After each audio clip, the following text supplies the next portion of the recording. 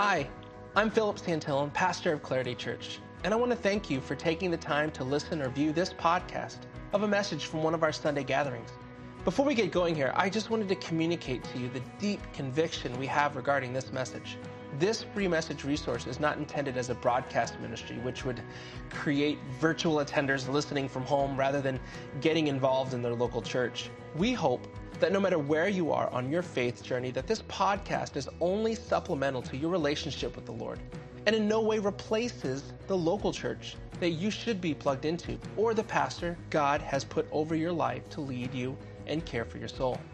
So please enjoy this incomplete portion of this past week's gathering. We have prayed that God would use it in a profound way in your life and that from it, you would gain clarity on who Christ is.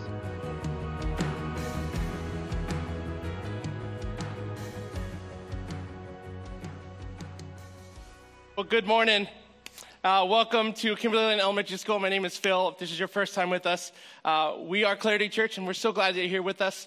We are in the middle of a series called Family Matters, where we're taking a look at specifically what does it mean to look at life through the lens of being part of God's family. Now, it might seem maybe if you're maybe skeptical about faith or whatever, and maybe you don't buy into the whole church thing, that just sounds just really out there, and maybe you're already checking out. But here's the thing that I need you to know that is so important today, because today we're going to be talking about a subject that I think that actually I know touches every one of us, whether you believe in Christ or not, and this is the subject of forgiveness. And how do we handle this subject of forgiveness in light of being part of God's family is so important. It's something I want to talk about today. Because really at the heart of the Christian faith is forgiveness. And even if you're someone who doesn't consider yourself a Christian, you probably have a preconceived idea that Christians are people who are supposed to forgive, right? Right? I mean, that's just who they are. If you meet someone who is a Christian, or there's just certain things that you think about when you see a Christian, right? And in fact, if you're driving and someone cuts you off and they have that little fish sticker on there, what do you automatically go? You automatically go, I can't believe they did that. And they're Christians, right? Because we all have these preconceived ideas. But one of those preconceived ideas we have is this idea of forgiveness. And I love baptisms. Today, I love baptisms. And next week, we're going to be baptizing some more people. And so you're not going to miss it. You're going to come back next week. We've got 2 people we're going to be baptizing. But I love baptisms because for me, they are and really just in general, the truth is that they're a declaration, they're a public declaration of the reality that forgiveness is possible. That forgiveness is possible for those who choose and who have been chosen to identify themselves to be as part of God's family. And, I forgot to say, if this is your first time with us, my name is Phil. Did I say that already? My name is Phil. And I have the incredible honor of leading our church to become followers who make disciples. And so if you're with us, I'm just so glad. If you're with us for the first time, I'm just so glad you're here. And this is what we've been talking about since last week. And this is not that we have been talking about it. This is the second week. But this is what we're going to be talking about. And this is this idea that family matters because it influences the way you see and interact with the world around you. That's why we call this series Family Matters, because family matters. This was kind of a play on words. Family matters because it influences the way you see the world around you. For instance, until I met my wife, I thought this word, S-A-L-M-O-N. Does anyone know what that word is? Okay, right. I thought, until I met my wife, and I'm not joking. You think I'm going to be joking because you're like, oh, Phil, you can never tell. You're always so sarcastic. I'm serious. My wife will tell you. I seriously thought this word was pronounced Salmon. Okay, no laughing, please. No. Because growing up, my dad thought that the word S-A-L-M-O-N was pronounced Salmon. Actually, it was Salmon. Philip, eat your salmon. And I'm like, no, it tastes terrible. Eat your salmon. Okay. And then it was funny because one day we were at the restaurant, and I said, I like to get a salmon. And my wife looks at me and goes, I'm like, what? She goes, it's salmon. I'm like, no, there's an L right there, right? And so why did I think that? Well, my dad thought that, right? And my dad was Filipino. If you didn't kind of catch that drift, I know sometimes people think, like, are you Filipino? Are you Mexican? I don't know. You're really good looking, though. I'm teasing. Thank you. I'll take that as affirmation. It wasn't, thank you, love you too. Where was I? Well, my dad was Filipino, and he still is, by the way. And so he, in their language, and there's transliteration, and so who he was influenced what he did, right? So he pronounced the word some. And then evidently, because he was my dad, who he was influenced what he did, which influenced what? What I did. And that's just a crazy thing. And I think it's not just me who happens to have these kind of situations. In fact, I think all of us find ourselves looking at who our parents are and seeing what they did, and we can actually tell that a direct correlation of who we are today has a lot to do with who our parents were. That's why if you're married, the biggest mistake you can make, husbands, to your wife is to tell your wife, you are so much like your mother, right? Like, no, right? So, but we say things like that, why? Because there's colloquial phrases, right? The apple doesn't fall far from the tree, right? And so we know this, we understand this. Now, today, and really for the next several weeks, we're going to look. So last week we talked about this, just set the stage about what is family, what does it mean part of the family of God. You missed that.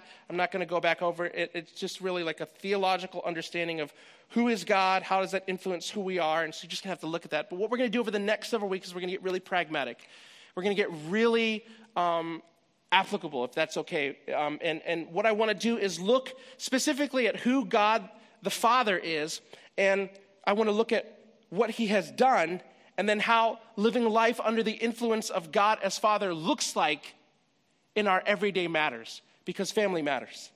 And today specifically, I want to talk to those of us who consider yourself a Christian or a follower of Christ, or whatever the new buzzword is. It's someone who said yes to faith in Jesus. I want to talk to you today because I want to talk to those of you who are saying, I'm following Jesus to the best of my ability, and I believe that he died on the cross for my sins, and that he rose again, and so that sin and death could be conquered. And I'm placing my faith and my trust and my belief that my eternity and my identity as a child of God is settled because of my standing with God through Christ, and who I've made the Lord of my life. If that's you today, I want to specifically talk to you. And specifically, I want to talk to Christians who are people who won't forgive, who just won't forgive. I want to talk about that relationship with that person, and you know who that person is. That family member that you're tempted to say, you know what, you're not going to make me, I won't forgive. Or you know what, I don't care anymore. And because there's something profound about being a follower of Christ that we don't have the excuse. And if you're not a follower of Christ, listen, I'm going to speak really strongly for the next seconds. You don't have to believe anything I'm saying, but listen, I'm going to talk to you as lovingly as I can. If you love Jesus with all your heart, mind, and soul, listen, there's something so profound about being a follower of Christ that we don't have the excuse. We can't shut down because of pain, because of the drama, because of what he did to my mom, because of what she did to my family, because of what he stole, because of who he married. We don't have the option to say, I won't forgive. And not only is this unhealthy for you, which you don't have to be a rocket scientist to know that harboring unforgiveness is unhealthy for you. Google health effects of unforgiveness, and even science will tell you that harboring unforgiveness is just not healthy for you. But the reasons why we can't say, I won't forgive, go far beyond that, which is what I want to talk about today. Now, for those of you who are not really a Bible person, and maybe you admit that you're not a Christian, or that maybe you used to be one and you're not really sure anymore, and you're saying, maybe I'm just simply here because, someone invited me to church, and I'll probably never really be back, but, there's a free lunch waiting for me at the end of this. And maybe you're saying, I'm not really sure how a message like this will apply to my life specifically. What I will say is this: I think all of us were born to care, and that will influence whether or not harboring unforgiveness in your life is actually something you should do. And I'm going to make the case that it shouldn't be. Even if you're not compelled to be a person who forgives because of what we're going to talk about today, you should at least entertain the idea that there's a solution to the forgiveness that you're to the unforgiveness that you're harboring in your life. And let me just be clear, if you're not a Christian, you don't have to do anything I suggest because I told you so or because the Bible says so, because I acknowledge you've never surrendered your life to the teaching of the Scripture. So I have no expectations that you're going to walk away and say, well, the Bible says that. That's what that guy said, and man, I guess I better do this. And so I'm not coming from that perspective at all. But what I'm here to say is that when it comes to forgiveness, when it comes to the tension, to the drama, to the hurt, to the pain of the past, of saying, I won't forgive, here's the thing. It is a losing battle worth fighting. And even if you never get to the point where everybody says, that's involved in maybe this conflict and unforgiveness, and everyone's going, oh, I understand where you're coming from. Or, oh, I understand. Oh, you understand me now? Oh, I didn't know. Oh, okay. Even if we never get there, even if nothing gets all right, let's just be realistic. It's probably, for many of us, regarding the unforgiveness in our life and the situations that surround that, it's probably never going to be that good, where there's 100% resolve. But this is a losing battle worth fighting because of what happens, not between you and other people specifically, but what happens inside of you. And it's definitely a losing battle worth fighting if you're a Christ follower, for specifically the reason that we're going to be talking about today. And so what I'm saying is that if you're a Christian, you have to do this, okay? If you have a problem with it, we'll go have coffee, and you'll take your Bible verses, and I'll take mine, and let's go for it, and let's have iron sharpen iron. But right now, I got the mic. No, I'm teasing. And what I'm going to tell you is this. Look, this I think is going to be clear. It's going to be clear. And I'm not saying it's easy. I'm just saying this is what we're called to do as followers of Christ. Now, like I said, if you're not a Christian or if you're just trying to figure it all out, I understand you don't have to believe all this, but I hope at least at the very minimum that what we talk about as Christians, as what we have to do, you might actually be touched with the reality of what God has done for you. And so I want to start off by reading a portion of Scripture. It's really a letter. If you turn to Ephesians chapter 2, you can always go to weekly.claritychurch.org.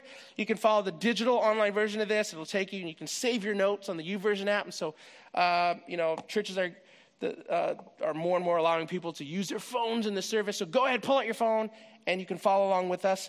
But we're going to start in Ephesians chapter 2, where you can pull out your real Bible, if you have one of those, paper ones. And we're going to be in Ephesians chapter 2. And I want to start off, this is a letter written by Paul, and he planted this church, just like many of us who planted this church, who started this church. He started this church in Ephesus, and so he's writing back to this church. He obviously has an extreme love, and he has an extreme call to them, and he's writing to them, and he says this, and he wants to remind them of a simple truth. And really, if you read the rest of Ephesians, he has some really harsh things to say, so he kind of reminds them, before he tells them what their behavior should be like, he tells them who they are in Christ. And that's why this series, Family Matters, is so important, because this is a series not about changing what you do to become part of God's family, but believing that you actually are, by placing your trust in God, being born again. We talked about what that means to be born again. Being born again into God's family, when you believe that the gift of the freedom to be this is yours, and it will happen over time, but this is something to look forward to and something to live in and to actually walk in. And so this is something that Paul does, and he lays that in all of his letters. A lot of his letters, he does this. He reminds them, hey, this is who you are. This is who Jesus is. This is who God was, and this is what he did for you. And this is what and I think you'll catch it. But read here in Ephesians chapter 2, verses 1 through 3. It says this: once you were dead because of your disobedience and your many sins. That was me. I don't know if that was you. You used to live in sin just like the rest of the world, obeying the devil. Oh, that's offensive. We'll talk about that in a second. The commander of the powers in the unseen world. He is the spirit at work in the hearts of those who refuse to obey God. All of us used to live that way, following the passionate desires and inclinations of our sinful nature. But our very nature, we're subject to God's anger, just like everyone else. Let's just stop here for a second, just because it's like, man, Paul, what happened to the loving God? Just like sin and stuff and all that kind of stuff. You're kind of getting at me. Listen, to use the concept of family to frame our talk today, listen, when God is your father, you make decisions in every matter of life through the lens of the family that you're a part of. And so what Paul is alluding to here as to other parts of Scripture that talks about this, that talks about the devil, and his other name is he's the father of, does anyone know? Lies, right? Some of you grew up in church. The father of lies. And so what Paul is saying, he's giving a very clear theology that if you are not part of the family of God, you're part of some family. Great theologian, not really a theologian. He was just a songwriter. But you remember the song? You got to serve somebody. It may be the devil. It may be the Lord, but you got to serve somebody. Well, there's this truth. If you're not part of God's family, you're part of some family. And it might not be the devil's family, but listen, I'm part of my own family. Well, let's just take that back a second. Listen, you're part of a world that's broken by sin. And you're living the values out of a broken life that you inherited. And here's the point. Broken people act broken, and here's what we all know about hurt people, right? You might even know this. Hurt people what? Hurt people hurt people. And this is what Paul is saying. Look, you used to be this way. You used to be in sin. You used to be part of the father of lies. He used to be your daddy, so to say. You were part of that family. And guess what? This is what you did. Because hurt people hurt people. We know this. We say these little phrases. And so you might deny this, the spirituality behind it and the theology behind it. But this is what we know in our regular day life. Sin breaks things, and broken people act broken. Broken people live broken. Hurt people hurt people. And so this is what Paul's saying here. But he goes on. It's good news. Listen to this. He doesn't stop there. Verse 4. But God's so rich in mercy, amen, and he loved us so much that even though we were dead because of our sins, he gave us life when he raised Christ from the dead. And it is only by God's grace we are saved. For he raised us from the dead along with Christ and seated us with him in the heavenly realms because we are united with Christ Jesus. So God can point to us in all future ages and as examples of the incredible wealth of his grace and kindness towards us, as shown in all he has done for us who are united with Christ Jesus. Let's take a look at that verse real quick. So we can point to God, who to us. So God can point to us in all future ages as examples of the incredible wealth of his grace. So God can point to us because of what he has done, right? And who we are. We are united in Christ. That means we're part of God's family. You get the idea? This is the idea of God's family. Let's read on verse 8. God saved you by his grace when you believe, and you can't take credit from that. It is the gift of God.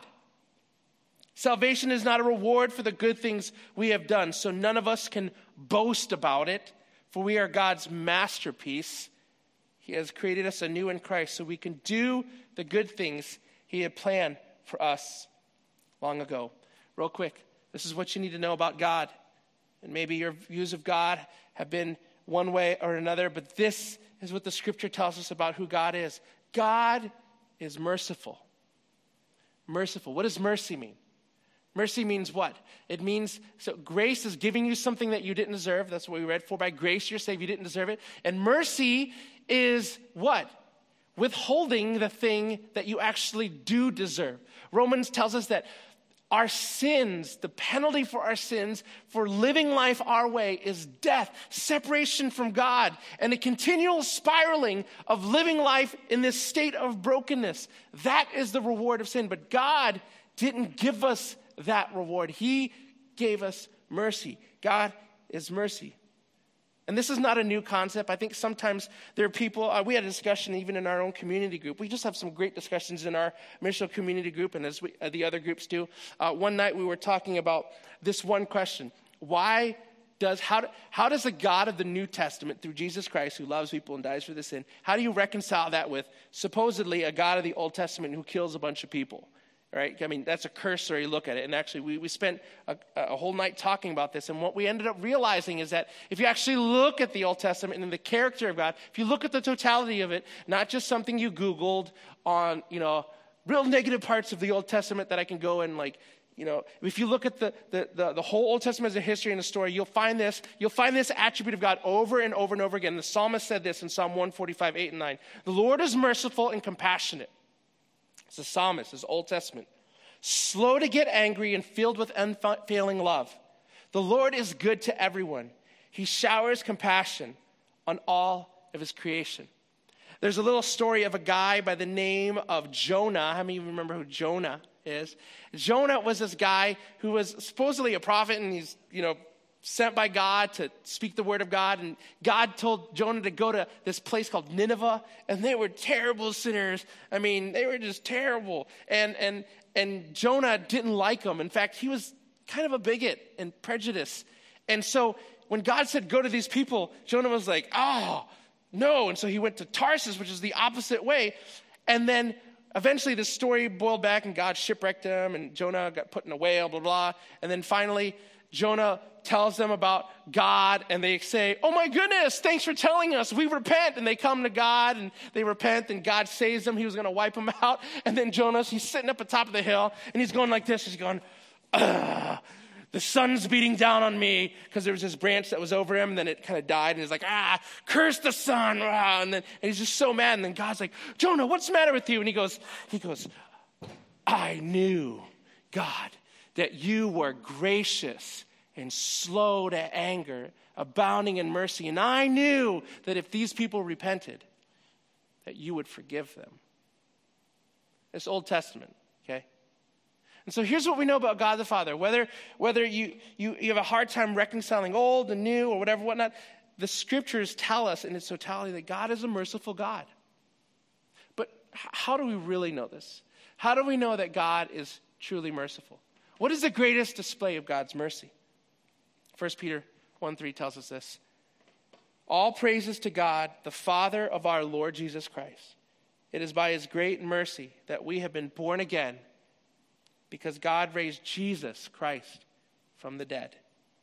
And now we live with great expectation. I just love that verse. Simply because of this question. When was the last time you lived with great expectation? And maybe the reason why you're not living with great expectation because you haven't taken to heart the reality that by grace you've been saved. And I know it's really popular to be a negative Nancy and be like, how's it going? Oh, life's tough, man. Just slugging one day at a time, It's kind of popular to do that, because, but when's the last time that who we are because of God led us to live with great expectation? When's the last time you lived with great expectation? That's just a good question. So back to this idea of forgiveness. And where are we coming from this? If we who have been given grace and mercy from God because of our sins, who have been forgiven of our sins, then what does that make us? If God is merciful and he forgives us through his son Jesus, then what does that make us? Forgiven people, right? And here's the interesting thing. Forgiven people forgive people. Forgiven people forgive people. If hurt people hurt people, how much more so forgiven people forgive people? If you're not someone who's decided to follow Christ, you're just out there today and you're trying to figure out the whole Christian thing, listen, this may be a concept that you don't truly understand. In fact, you might have a good reason because you're like, well, I get that, but I've met a lot of Christians. Let me tell you, they ain't forgiving people. Let me just tell you. And what I want you to do is I would love to just maybe place a pause on your skepticism, because as I talk about forgiveness and a way, the motivations of why Christians should forgive doesn't always translate to Christians actually forgiving, because if you think about it, not every person who's a follower of Christ is in a place where God has completely made them holy, and we all make mistakes. And here's what we always say. none of us who are followers of Christ claim to be actually holy and we're perfect, but we believe in a God who forgives. We believe in God who says that if you confess your sins, he is faithful and just to forgive your sins and cleanse you of all unrighteousness. And so I want you to, and maybe your skepticism is about other people, but listen, if you know that unforgiveness is unhealthy for you, listen, you need to just consider for yourself how you can find solution to unforgiveness in your life. And so just ask you to pause the speculation. And I hope that as we talk about forgiveness and the motivation of why Christians should forgive, I hope that you can gain some clarity about forgiveness that God offers through you, through Jesus, his son, that he sent into the world. But if you're a follower of Christ, do you remember that person that hurt you? Do you remember the person who maybe caused you to be living in a state of unforgiveness? Do you remember how that open account felt? Do you remember the agony of waking up every day and living with the repercussions of their iniquity against you, their faults against you, their blatant disrespect towards you, their blatant disregard? Do you remember? Has anyone ever felt that? Have you ever felt that? Not a great thing, is it? Christian, do you remember that God had an open account with us? Have you ever considered the idea that until we came to the place of saying, okay, God, I'm no longer going to live my way. I'm going to live your way. I'm going to live for you. I want to live with your goals in mind. I want to serve you for the rest of my life. And until we came to that place, do you realize that you had an open account with God because daily you lived in a state of constantly coming against God's plans, God's way, and living as though you didn't care? That sounds kind of harsh, but that is the reality of our life. Do you remember that? But do you remember what Jesus did for you? Do you know what he did to your debt? What did he do?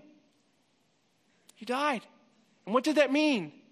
When Jesus died on the cross, what did that do to our debt? That's right. He canceled our debt.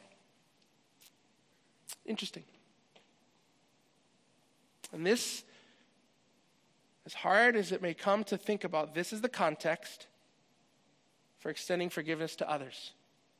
Because you will never find the motivation to forgive based on the person who hurts you.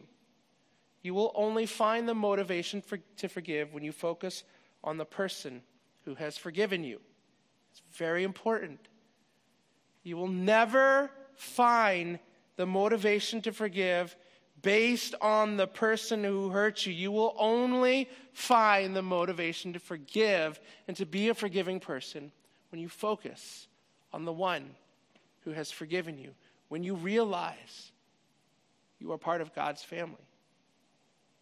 Matthew 6:14-15 says this: if you forgive those who sin against, this is Jesus in his famous Sermon on the Mount. I love this. And he says some really crazy things, but this is one of them. He goes, if you forgive those who sin against you, your heavenly Father will forgive you. But if you refuse to forgive others, your Father will not forgive your sins. Okay, there isn't a sentence after this that kind of makes up for it, like says, but, in these cases, like Jesus kind of stops there and kind of moves on. And so what is Jesus saying? He's basically going, Jesus, how can you accept grace and forgiveness for a debt that you could never repay and refuse to extend that same grace and forgiveness to someone else who owes you? That doesn't make sense. That doesn't make sense at all.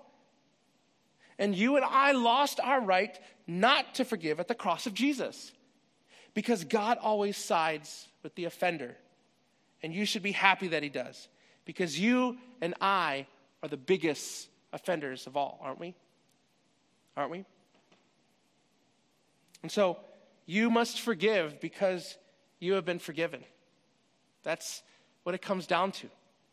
because God loves us and because he wants us to have healthy relationships, he says this: you've got a choice to make, to forgive or not to forgive. So real quick. So how does this work, Phil? Well, I want to give you some advice.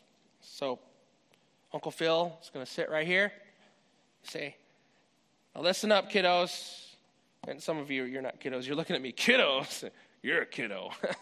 That's my best Larry voice. Hey, how you doing? How do I forgive? How do I forgive? How do I forgive? And I just want to give some practical advice.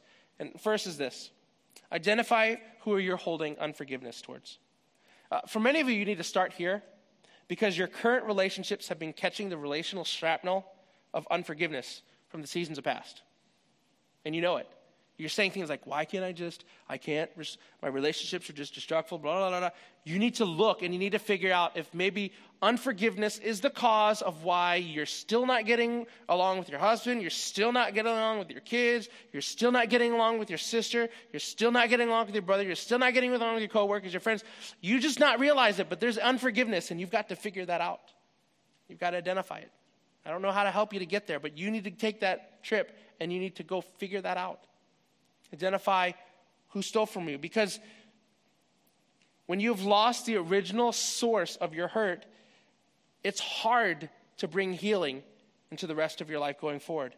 And until you identify who you're actually harboring unforgiveness towards, you will continually and unintentionally sabotage all of your current relationships. It's true. It's just true. If you live long enough, you will know the power unforgiveness has to ruin your relationships. Second, if possible, go deal with them directly. Directly.